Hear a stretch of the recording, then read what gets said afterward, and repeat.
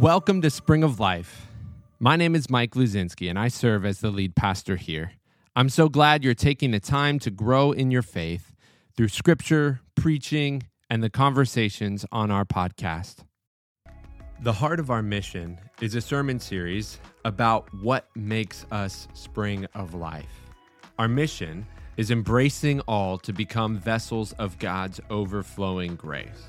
This is our core identity as a church, and it binds us together.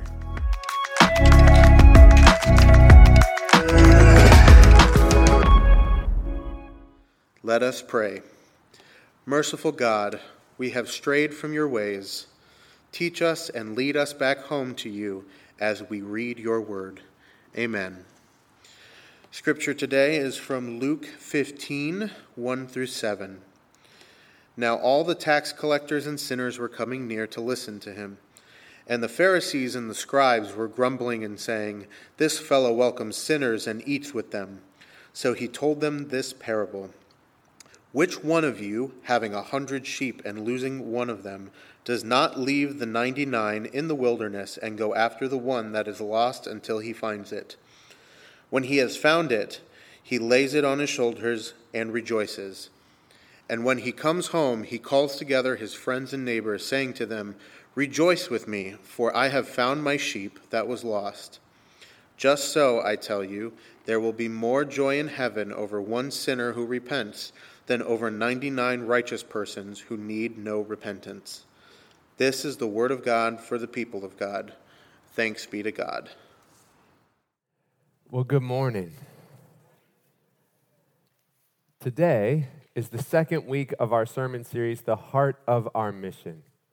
We're spending time in the month of October to focus ourselves on what animates the ministry of this church.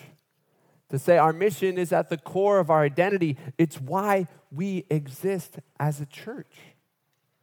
And we shared last week our updated mission statement, our compass, that guides us as we make decisions of how to live out our faith, our call from God. And we need a compass because we could do a lot of different things. Our church is located in a community that is bustling with opportunity and potential. And so what will guide us as we make decisions about what the next steps of our church are, what our future is? It's our mission statement. Do you remember it? I'm putting you on the spot now. We're only 30 seconds into the sermon. Okay, well, let's say it together. It'll show up on the screen. Embracing all to become vessels of God's overflowing grace. This is our mission. It's powerful, it's concise, it's clear. This is our compass, and it's rooted in John 7, in Jesus Christ, our spring of life.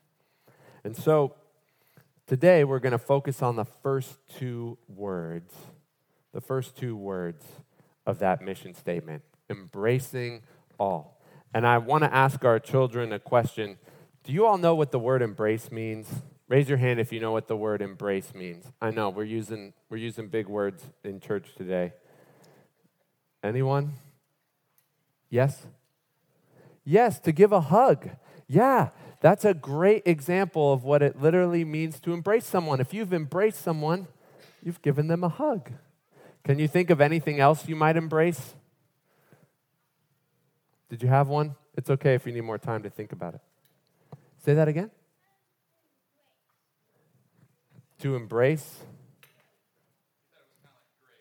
Oh, yeah. Sometimes it is. When you embrace someone, it can be a form of grace. Yeah. You're leading us. We're going to talk more about that later. That's good. Yeah. Yeah, to love someone else, that's good. Any other examples of embracing something? Sometimes if there's a difficult thing, we can embrace the challenge. That's another way to do it. All right, one more question for each of you. Who was the last person to give you an embrace or to give you a hug? Who was the last person? Raise your hand if you could tell me. Yes. Your dad? Yes. Your friend? Awesome. Any others can think of the last person to give you an embrace? Yes. Your mom. Awesome. Yes. Your mom as well? Fantastic. I can feel the love all throughout that. What a gift. Yes. Your dad. All right, good. Glad the dads can be represented as well in the embracing. So these are all ways we share love, grace, a form of grace. That's what embracing is, a hug. And so when we think about this statement, embracing all, we reflect on what it means. I'd say we have to start by thinking about how God has embraced us. We say it every week when we come to the communion table that communion is a response to what God has already done for us. And when we think about how we respond embracing other people, we have to start by remembering how God has embraced us, loving us, hugging us before we had it all figured out. There's a fancy word for this that we like to use in the Methodist Church called prevenient grace. It's the grace God gave to us, the love God gave to us before we knew we needed it, before we got cleaned up and were good enough to receive that love. God was reaching out and offering us this tremendous gift.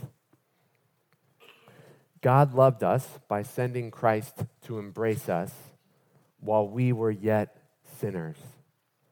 And so our core idea that is pulling this together today is that we are called to embrace others the way that God has already embraced us. Or to say it personally, embracing others the way that God has already embraced me. That's what we mean by embracing all when we look at it in the context of our mission statement. Now, the heart of God is revealed in the parable of the lost sheep. But I want to tell you a little bit about the context of this parable because it makes it jump off the page even more. So imagine Jesus is at a dinner party. And most of Jesus' dinner parties in the New Testament involve conflict of some kind or another. And so, of course, at this dinner party, there are two groups that mix about as well as oil and water. The church leaders, the scribes and the Pharisees, the well-to-do folks who are accustomed to the rules and regulations of dinner parties are there. And the other folks who Jesus has invited, this translation calls them the tax collectors and sinners, but there's another translation that calls them notorious sinners, are invited to this dinner party. And you can imagine the pastors of the day were a little bit put off by sharing a table, coming together with notorious sinners.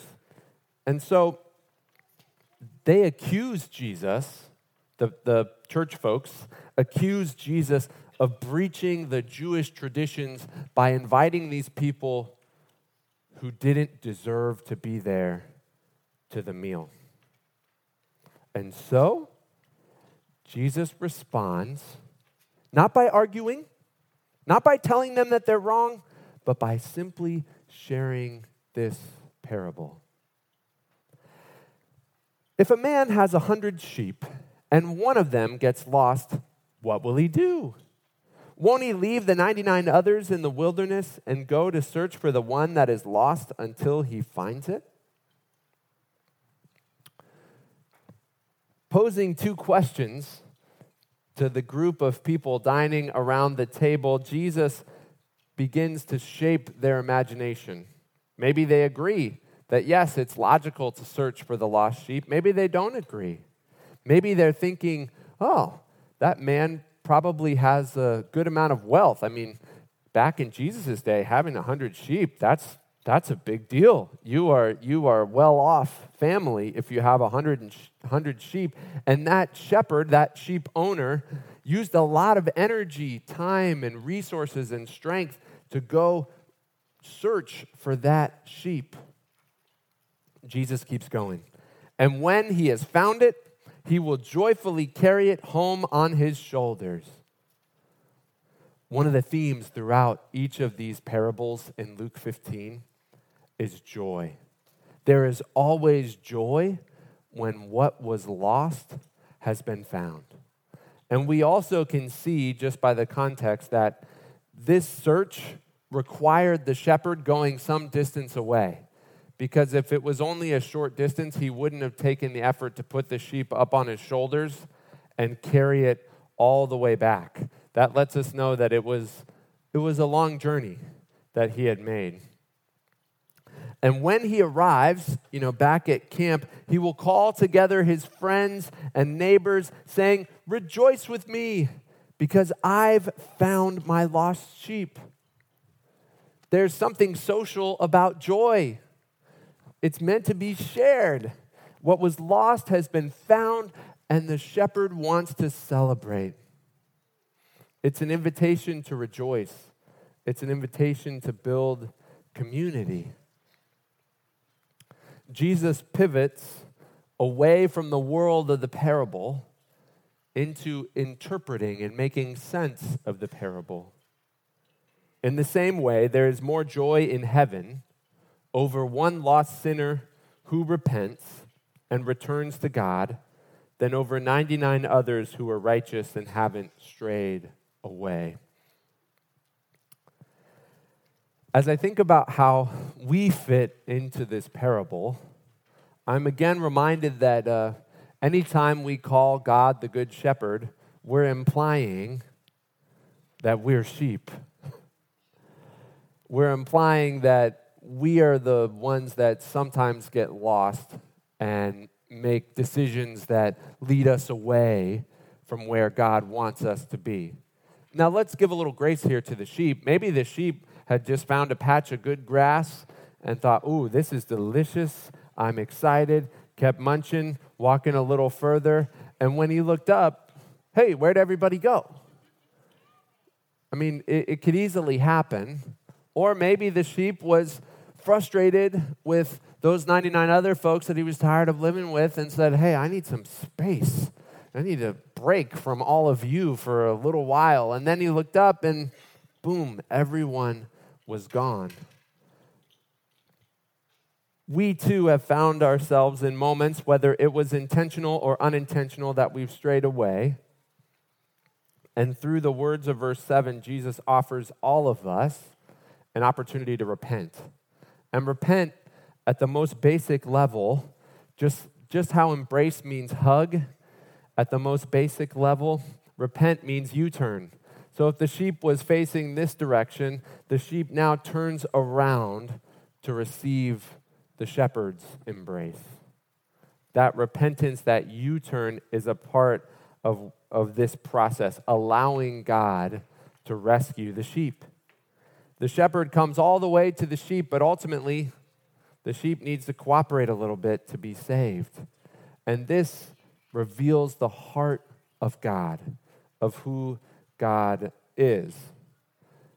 According to Luke 15, the heart of God is like a shepherd who leaves the 99 to search out the one lost sheep. The heart of God is like a poor woman with 10 coins who loses one and sweeps her house and searches her house on her hands and knees until she finds it. The heart of God is like a father who is grieved by his son who's decided to leave, looking out for him, running to meet him on the road and welcoming him home, throwing a huge party. Jesus tells us a lot about the heart of God in Luke 15.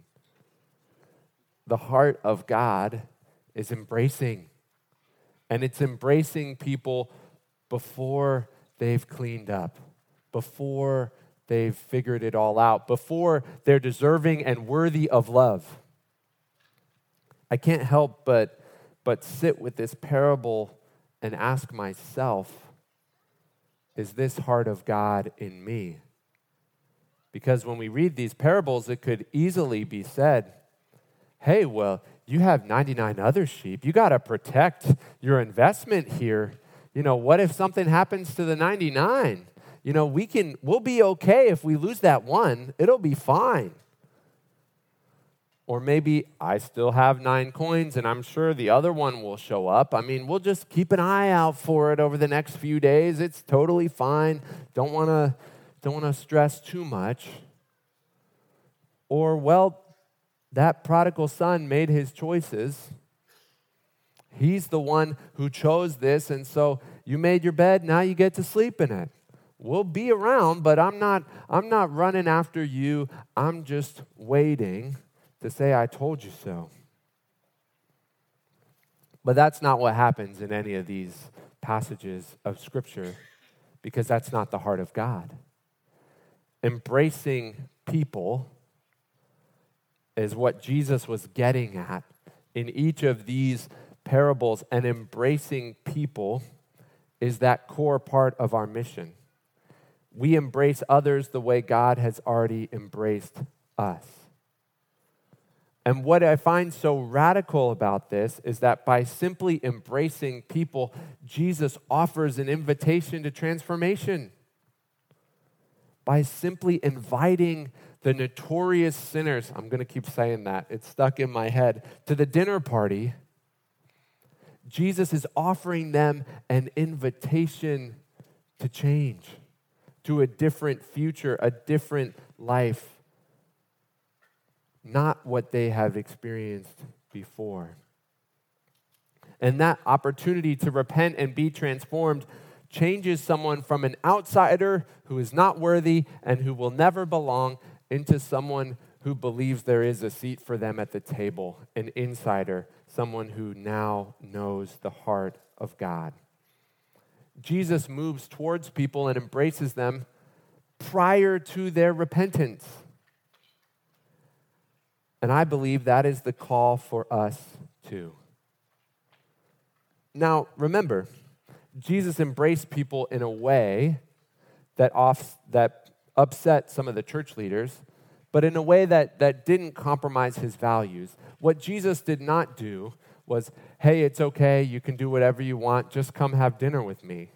Jesus didn't compromise his values to embrace people, but Jesus did start with human beings by welcoming them in, by prioritizing relationship as an act of grace. Jesus offered them an opportunity to be in relationship even when the leaders of the church had already decided that those people, whoever they were, you can fill in the blank in your head, were not worthy of their time and attention. We're not worthy of relationship and a seat at the table. But Jesus offers relationship as an act of grace. And if we don't start with this posture of embracing people first, then we'll run the risk of becoming modern Pharisees, being judgmental, exclusive, uncaring. But I know that's not the type of church that we are. But yet we acknowledge that those accusations hurled at the Pharisees are hurled at church communities today. That hasn't changed. But I invite you to imagine how the world would be a different place if we started engaging people by embracing them. If we started with a posture of curiosity and care, compassion. I can think of a story that happened in this congregation a few years ago.